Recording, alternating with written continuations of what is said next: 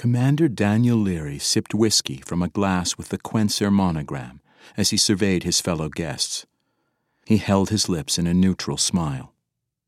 He didn't know any of those present except for Miranda Dorst, his +1, but Sarah Sterrett, the brunette wearing a diamond tiara, looked vaguely familiar.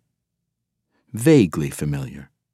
Mistress Sterrett wasn't bad-looking, but she hadn't seen 30 in a while. Her husband, Nathan Sterrett, a senior captain who was part of the complement of Navy House, needn't fear that the dashing Commander Leary would stray into his pastures. Besides, Daniel was with Miranda now. "Thank you, my good man," Miranda said as she took the faintly fizzy drink she'd ordered from an offered tray. She smiled, every inch the gracious lady. Daniel swelled with pride. She fitted perfectly into this gathering, fitted better than a country boy like him, truth to tell, for all that the Dorsts, mother and daughter, had made the simple black dress she was wearing. They and Miranda's late brother Timothy had lived in straitened circumstances ever since the early death of Captain Dorst, but class will tell. The hostess gave a tiny nod.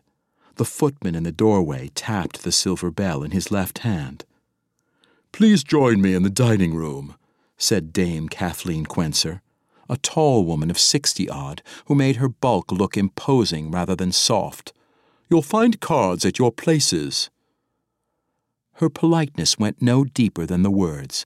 Daniel had heard warrant officer trainers at the academy shout, "Hop it, you miserable worms," and sound less certain that they'd be obeyed. "We're all here, then?" said the extremely handsome young man. He seemed to be with Senator Forbes, the chair of the Finance Committee. She was a small woman, but bird-like only if you were thinking of hawks. Daniel doubted the relationship was grandmother and grandson, though the age difference made that possible. "It doesn't seem very many. 8?" Andrew Cummins glanced back over his shoulder as he entered the dining room. "Kathleen follows the old maxim that guests at a dinner party should number more than the Graces and fewer than the Muses, dear boy," he said. Smirking, he added, "That's 3 and 9, if you were wondering. I don't suppose you have much experience of the Muses, though your Grace is beyond question." Cummins, too, was a senator, though not nearly as powerful as Forbes. His fame came from being the most successful criminal advocate in Xenos, and thereby on the 100 and more worlds owing allegiance to the Republic of Cinnabar. Cinnabar citizens didn't like to think of themselves as ruling an empire, but Daniel had studied enough history at the Naval Academy to know that was the reality. The fact didn't concern him, of course. He was an officer of the Republic of Cinnabar Navy, and he'd carry out any orders his superiors in the RCN gave him. If he'd been interested in philosophy, he'd be in another line of work. Besides, being ruled by the Cinnabar Senate was better by any standard than being a citizen of the so-called Alliance of Free Stars and living under the thumb of Guarantor Pora. The Alliance wouldn't stop expanding of its own will, but it could be stopped. The RCN had been doing a very good job of that, and the medals on both breasts of Daniel's dress whites proved to anyone who saw him that he'd taken an active part of that process. "Commander," said a footman obsequiously, "I'll guide you to your seat if you will." "Yes, of course," Daniel said.